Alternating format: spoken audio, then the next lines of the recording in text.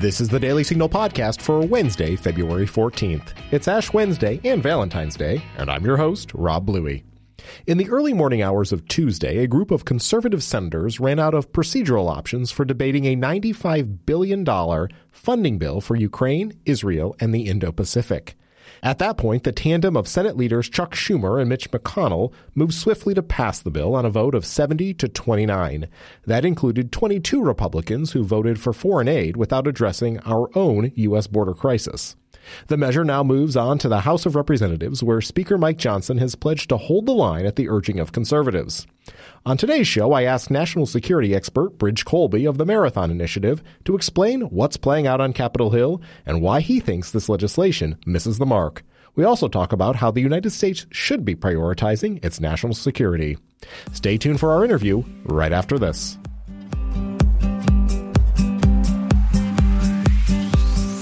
We're all guilty of it, spending too much time on the internet watching silly videos. But it's the 21st century, and maybe it's time for a change. At the Heritage Foundation YouTube channel, you'll find videos that both entertain and educate, including virtual events featuring the biggest names in American politics, original explainers and documentaries, and heritage experts diving deep on topics like election integrity, China, and other threats to our democracy, all brought to you by the nation's most broadly supported public policy research institute. Start watching now at heritage.org/YouTube, and don't forget to subscribe and share. Bridge Colby is a principal and co-founder of the Marathon Initiative, and he's our guest today to talk about some of the pressing national security issues that our country is facing. Bridge, thanks for being a guest on the Daily Signal podcast. Great to be here. Let's start by talking about the current debate that's taking place in Congress, and then I want to zoom out and talk more broadly about what our priorities should be. But we have a package called the supplemental that is working its way through the U.S. Senate, and we have no idea if this will ultimately make it to President Biden's desk. Of course, he's advocating for it pretty aggressively, but it includes $60 billion of aid and funding for Ukraine, which is dividing a lot of people on the right and in the Republican Party. Can you tell us your perspective on the supplemental, whether you think it's good, bad, or maybe the wrong approach for our country to take right now? Sure. Well, thanks, and great to be with you. Look, I think one thing it's important to realize, obviously this is the bill that's come up at this point, but I think there's a sort of way of looking at it that's more strategic and a bigger picture.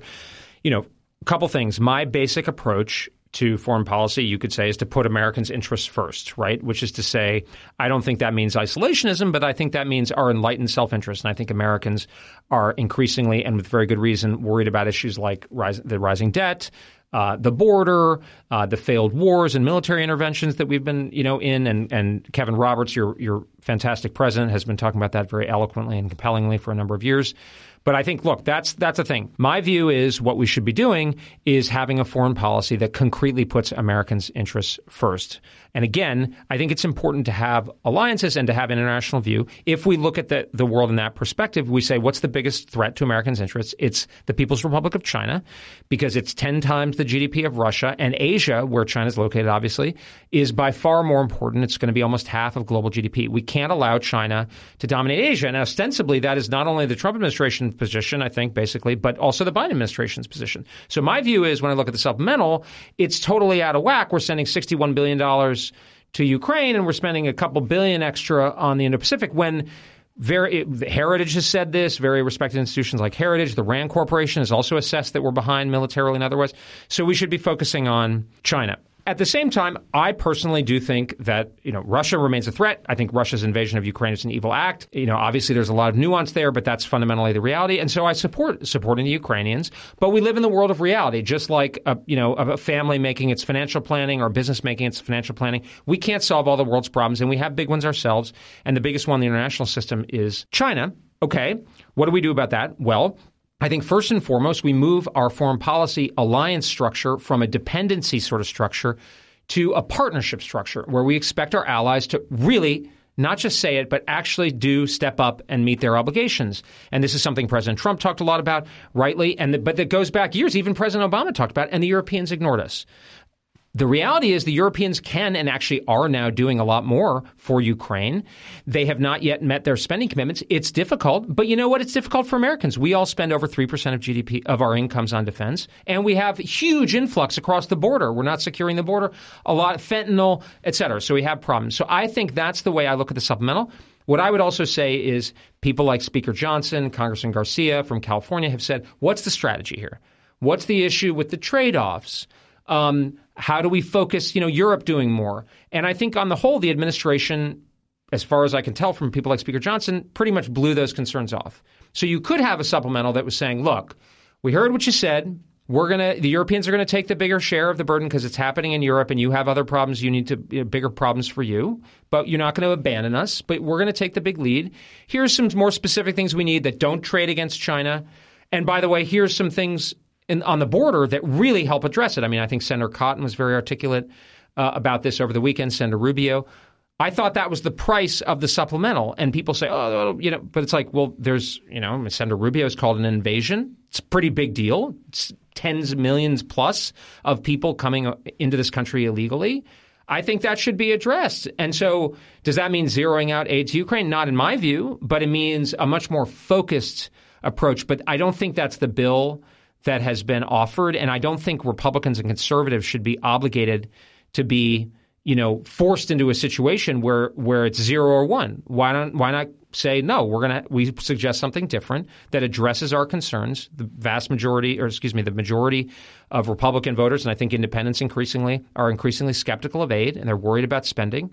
So let's address those concerns. Sure. Well, so far, $113 billion allocated by the United States to support Ukraine. So it's not that the United States hasn't done a major part already. Let's shift to China. You talked about how that should be our number one priority and focus. When you served in the Trump administration of the Department of Defense under Secretary Mattis, you made that a priority. You've even indicated that the Biden administration considers it a priority. So where is the disconnect there?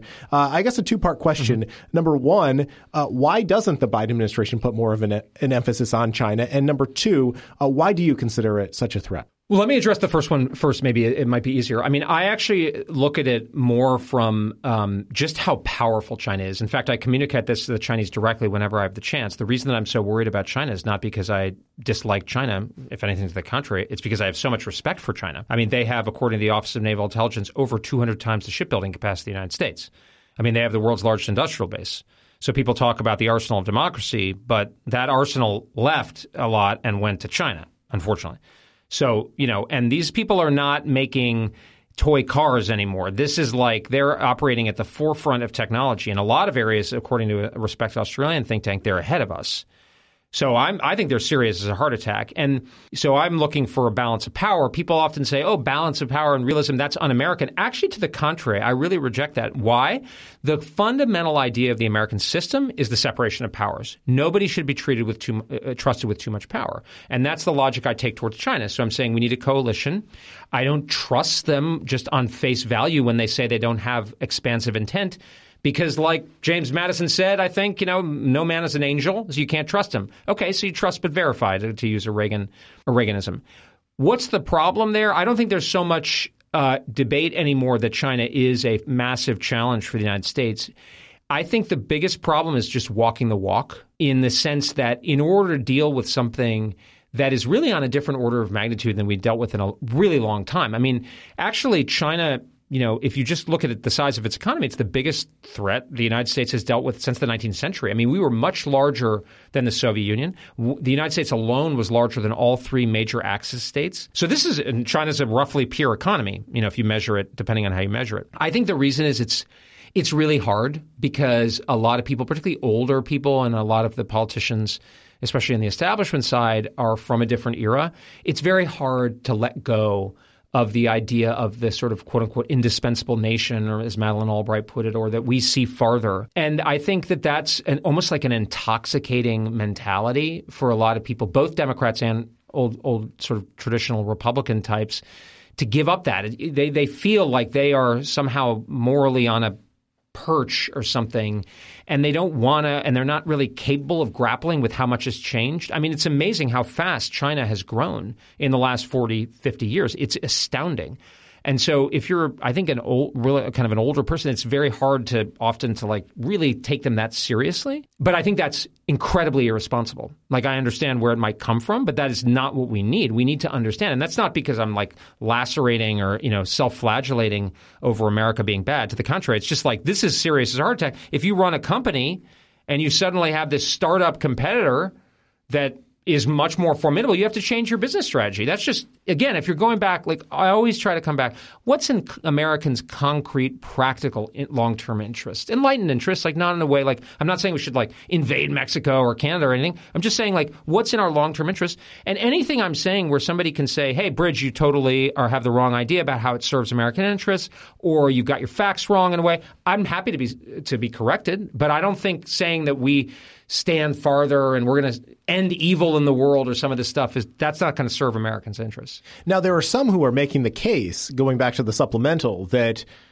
the money that we're spending in the supplemental will be a deterrent for China, specifically because they draw the connection to Ukraine. You've been quite forceful in knocking down that argument. Can you explain to our listeners why you think that doesn't hold up? Yeah, I mean, look, it's like it's so convoluted it could only be like a Washington rationalization. I mean, a couple points. There's one variant that's like, well, China's going to be deterred by what we do in Ukraine. And it's like, well, just apply common sense. Like, is something halfway around the world what the Chinese are really looking at? Or are they looking at the military balance and, our resolve over the issue in Taiwan? And here's the thought experiment that I apply on that one. If China actually thought the future of Taiwan was going to be settled in Ukraine, it would intervene directly in the war. Instead, it's not doing that at all. Instead, it's sitting back, getting us to spend more money and weapons and political capital in Europe, distracting us, tying us down in Europe and the Middle East. Meanwhile, building up its own strength to, as Napoleon put it, if you want to take Vienna, take Vienna. The other argument that you often hear is, oh, we're going to spend a bunch of money on Ukraine. That's going to help our defense industrial base. But that also doesn't make sense because, well, why don't you just spend the money on weapons to deal with the Chinese, to deter them directly? Because you can't use a weapon again, usually. I mean, you can't use like a missile again. It's going to blow up. Right? You can't use oil. You can't, aircraft get worn out, et cetera, artillery ammunition, et cetera. And so this argument that like we're going to invest in the defense industrial base, I do support increased investment in the defense industrial base, coupled with reforms to make it more equitable and accessible, and so it doesn't get captured by shareholders of the big primes. But like, if we're giving money to Ukraine, that's not the same. And especially because a lot of these weapons will take years and years to replace. Years we don't have. Admiral Sam Paparo, who was up for nomination for the commander of U.S. Indo-Pacific Command, he said, the 2027 date that's often thrown around, that's just like a planning thing for the Chinese. Nobody knows. They could go tomorrow. And if we give a lot of weapons away, I mean, for instance, we're like sending air defense systems, which we know we need and we're behind on. We're sending those to Europe and the Middle East. That, of course, hurts us. You talked about how the Europeans need to step up and do more, particularly in their own backyard. President Trump has been critical just recently of NATO. Your thoughts on his criticism and if it's justified? Well, look, I think President Trump was absolutely right to urge the Europeans and put real pressure on them to increase their defense spending, when he was president and so forth. And in fact, that was look, we've been trying to be as polite and sort of, nice as possible for many years, and they ignored us, right? I mean, they ignored us. And so I think at this point, if you actually think the situation is as grave as the Europeans and many of the kind of neoconservatives say, then actually you should support a really tough measure to make it clear to the Europeans that this has to happen.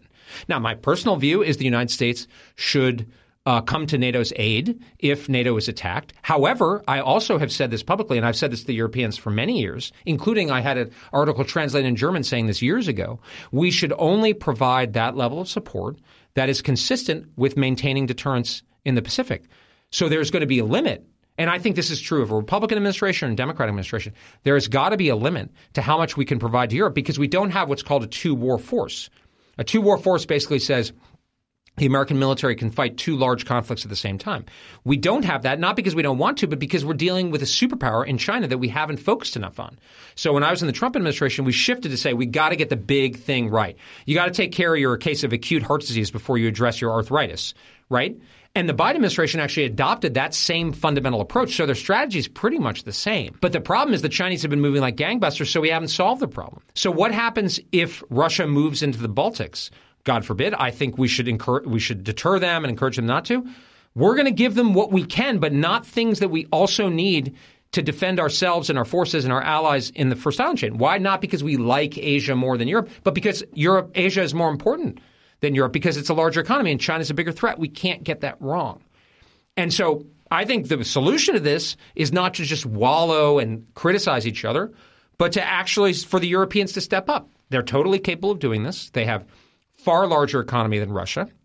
And by the way, they did this during the Cold War. They were all spending a ton more on defense. And I'm tired – I hate that term. It's so abused these days. It's not effective and it's very annoying for European elites, including ostensibly conservative political leaders, to come to this country and lecture and lambaste American conservatives who are saying, hey, we're spending 3.5% of GDP and you're not doing it, and you're telling us that it's something that's happening in your continent that's next to you. If it's so existential, why don't you just meet your commitments? And by the way, 2% is just a floor. Why don't you spend more? So my favorite example is you had a lot of British Tories come over to this country and lecture American conservatives, And it's like, okay, I think, that's interesting. Then the British head of the army, General Patrick Sanders, said, oh, well, I guess we're in an existential threat from Russia, so we should maybe think about conscription here in the United Kingdom. And then the administration of Prime Minister Sunak shot him down. So it's like, oh, okay. So it's okay for American taxpayers to pay for that, but it's not okay for the United Kingdom to have conscription? Or the Germans who were laughing when President Trump was talking about Nord Stream and so forth at the UN. It's not personal, but we've been saying this for a while. And if you think that Russia is such a serious threat, and by the way, I actually think the Russians are a serious threat to Eastern NATO, the best solution, whatever you think of us or conservatives or President Trump or whatever, is for you to develop more military forces, which you're totally capable of doing. Basically, man to man, person to person, we're all adults here. The party's over. Americans have been spending 3.5%, and Europeans have been spending 1 to 2%. So, sorry, what planet is that a sustainable model when we have bigger problems? China, the border, fentanyl, other things. Absolutely. Sticking on this topic, Tucker Carlson, of course, interviewed Vladimir Putin. A 2-hour interview, covered a range of topics. Excuse me. What, in your opinion, was the biggest headline coming out of that? And how much stock do we take in some of the things Putin said, and what should we disregard as his propaganda? Well, I mean, he's, let me be clear. I think Putin's invasion of Ukraine was an evil act. I think, Ukraine has a legitimate, just cause to self-defense. On the other hand, the world is not a morality play. I mean, American media people were going to North Vietnam. They interviewed Saddam Hussein. I mean, there are even American media people who were interviewing Osama bin Laden before 9/11. So and by the way, the administration itself has said that this war is going to end through negotiations. So I think the biggest thing that came out, at least that I could see, was that Putin at least ostensibly said that he was open to negotiations. Now, he may be disingenuous or lying, possible, but then I think it's incumbent upon the administration, and this relates back to the supplemental, what's the plan for ending this war? Because I think for a long time there's been a kind of fantastical, magical thinking sort of idea to the end of this war that not only that the Ukrainians are going to take back all of their territory, which looks unfortunately improbable, but more that the Russians are going to be fundamentally changed. And I think this kind of you've seen it from people who I thought had thought better, like Francis Fukuyama and so forth. People have gotten kind of high in their own supply where didn't we learn from Iraq that you can't really fundamentally change a culture or, through military force unless maybe a very specific set of conditions. And by the way, Russia is not Iraq, right? Russia's got thousands of nuclear weapons. It's one of the major powers of the world. So, I mean, to me, what came out, I don't think that I agreed with sort of Tucker's reaction to his long disquisition on the history, which was well, yeah, a lot of countries have historical disputes. That doesn't mean it's okay to use military force. So I'm not – I think a lot of it was Russian propaganda or spinning or whatever. I don't think it was very effective, at least in sort of probably changing a lot of minds in the United States that suddenly their cause is less unsympathetic than we thought. I don't think it's a sympathetic cause. On the other hand, it's not there's no court of right and wrong here. Putin is never going to be dragged in front of the ICC. So how's this war going to end? Well, there could just be – it could just go on and maybe stalemate at some point, or it's going to end through some kind of negotiations. And, obviously it's best for the Ukrainians to negotiate from a position of strength we may sadly have missed that opportunity. But I think in any case, if the Europeans step up and support the Ukrainians more, they'll be able to negotiate from a position of strength. But I thought that was sort of probably the biggest takeaway. And I think a lot of the administration's position has been very strange because privately, when they leak to the press and so forth, they'll say this war is going to end through negotiations. But they actually never have this sort of fortitude to publicly present that case. So like when President Biden went to like Kiev and said, I left my heart in Kiev, or says that it's a battle between democracy and autocracy, which I think is an absurd framing of the conflict. It's like, so when are you actually going to start negotiating? You know, like if you said it's going to start negotiating, maybe they have the plan. Oh, we're not going to reject it now. We're going to have 3 months of this and then that, but they sort of tried that with the counteroffensive and it didn't work. Right. So what are they going to do? Well, and it seems that increasingly the American people are expecting that articulation of what the end game is, and so we'll see if reasonable if Biden follows that course. I have my doubts. You have talked and written about the different factions within the Republican Party or the conservative movement more broadly when it comes to national security. And I'm wondering if you could explain those three different groups as you see them to our listeners. Sure. No, I think this is very helpful because I think it's the common framing of debates within the conservative side or the Republican side about foreign policy is, I would say, basically inaccurate and tendentious. Which is isolationist versus internationalist, which is just kind of ridiculous because it doesn't actually describe the real axis of actual debate. And it also is clearly meant to be negative towards people who have a more restrained view of what American foreign policy should seek to achieve. So the way that I would do is kind of along a spectrum. On one hand, you could have what I think you could think of as like primacists, which are basically people who think that the United States needs to be like the global hegemon. That like basically in order for America to be secure and the world to be sufficiently stable for our interests, America has to be so powerful and so assertive in this broad conception of our interests that it almost is like pacifying the world. Now, there's sort of a liberal version of this, which is, George W. Bush, let's end tyranny in the world, or David Frum and Bill Kristol talking about ending evil. But you could have a more conservative version, that say, John Bolton or somebody, which is, we just need to like bash anybody who might challenge us. Well, that's being a little unfair, but maybe, I don't know. But like that is sort of like we need to be showing everybody who's boss everywhere at the same time. Now, the upside of this view is that I think they rightly understand that America's interests go beyond the water's edge and that we have, we're 20% of global GDP. In the 19th century, we could be an isolationist country because we free rode on the British Navy, which protected us from the European powers, et cetera. The downside of this view is that it's not living in reality. It's like a business that's it's like Chrysler in like 1985 pretending that they don't have to worry about Honda and Toyota. The problem is that, for the first time in 150 years, we have a peer economy, and we've used our military a lot. People are tired. Our debt is at huge levels. So when people say, "Oh, we used to spend 7% of GDP on defense," it's like, well, yeah, we had different debt picture, different demographic picture in terms of age, healthcare costs, et cetera. Europe had destroyed itself. Now it's very advanced economies. And so I think that view, which is heavily represented in senior members of Republicans in the Congress, doesn't reflect strategic reality. And, of course, it doesn't reflect the voters, who I think are much more moving in the direction of the other side, which I would say restrainers. I don't like the term isolationists because I think it's unfair. Restrainers are those who are like, look, we should just really stay out of the business of getting into other people's wars, mostly worry about ourselves. These other regions will take care of themselves. What I think this side has right is let's not get in like any big Middle East wars, or let's try to avoid wars if we can. Like, who wants to get into wars? Like, that just seems bad to me, from people dying, spending money, et cetera. I think the danger on that side is like, and particularly vis-a-vis China, is that if you're not prepared to get into any wars, you may really lose out and you might get into worse wars than you expected. And so I think it's, peace through strength is true, which is like, but it's actually peace through strength, not just as an excuse. And so where I am is in the middle, which is I would call, it's not a great term, but kind of prioritizing, which is to say, look, I'm going to take the best of both sides and mitigate the downsides.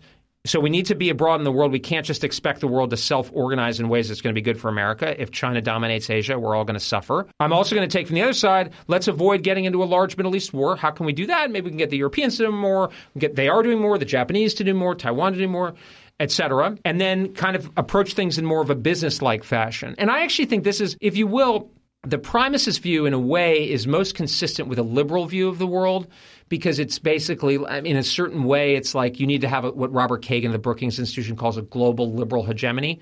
I think conservative, and you go back to American conservatism, it's always been more like practical and not, going out in search of monsters to destroy. The restrainer side is actually more consistent with libertarianism because it's like if the government gets out of the business of making mistakes, things will be great. I think prioritizer is more conservative in like the colloquial sense, which is, hey, we can't solve all the world's problems. Our biggest responsibilities are to ourselves, our families, our faith, our country. We're going to look to help people where we can, but it's all, model of stewardship. I was actually talking to somebody, I wrote something in First Things about maybe a year plus ago on the morality of my strategy because sometimes people say, oh, it's amoral. Americans are never going to go with it. I actually don't think it's amoral at all. To the contrary, I think the primacist view is actually more immoral if you use the model of, say, from the gospel, like of stewardship, which is to say, hey, you have a responsibility as a foreign policy person or whatever to think about the consequences of what you're doing, right? And if you're thinking and you need to take your core responsibilities the most seriously, how can we neglect the border? How can we neglect China, the biggest threat to it, just because we're consumed with these higher noble aspirations? Well, that's like there's a Dickens character who's like always worried about people in India or something, but never taking care of his own family. That's the sort of – I don't think that's a moral approach to foreign policy, and I certainly don't think it's conservative. Thank you for articulating that. And I do think that there are more and more people moving in your direction as a result of where we see things go. That brings me to my final question, which is about the Marathon Initiative. Yeah. Can you share with us about the organization that you run and how our listeners can either follow or support your work? Well, thanks very much. That's very kind. You can follow me at Elbridge Colby on X, and I've got a book, The Strategy of Denial, that came out a few years ago, though I think it's actually more current now than when it came out. And the Marathon Initiative, my partner and I started a few years ago as a nonprofit 501c3, small organization. But in a time of transition, there are exceptions like the Heritage Foundation, which are really moving in a reform-oriented direction and willing to break China politically, intellectually, and otherwise, which I tremendously admire and support. But in the foreign policy space, we start out and say, look, we're living in an era of great power rivalry. There's no easy answers. Let's go, without fear or favor to where the right strategies are. And so that's what we wanted to do is to create a think tank in the sense what it was originally conceived of in the national security space, which was to think hard about the toughest problems, produce books longer, but also enable people like me to be able to take a more unorthodox or reformist or even heretical approach that, you were very kind to say that about people moving in my direction. I think that's true, not because of eloquence of any of my arguments, but because it reflects reality. My concern is whether it's happening fast enough, because I don't think we have so much time given China and so forth. Yeah. No, well, thank you. Thank you for all the work you're doing. Thank you for spending time with the Daily Signal today. Pleasure. And that'll do it for today's episode. Thank you for listening to the Daily Signal podcast. Be sure to check out our evening show right here in this podcast feed. We help you cut through the clutter and bring you the top news at 5 p.m. each day. Also, be sure to subscribe to the Daily Signal wherever you prefer to listen to podcasts. And help us reach more listeners by leaving a 5-star rating and review. We appreciate all of your feedback. Thanks again. Make it a great day or not. The choice is yours. The Daily Signal podcast is brought to you by more than 500,000 members of the Heritage Foundation. Executive producers are Rob Bluey and Kate Trinko. Producers are Virginia Allen and Samantha Asheris. Sound design by Lauren Evans, Mark Guiney, and John Pop. To learn more, please visit dailysignal.com.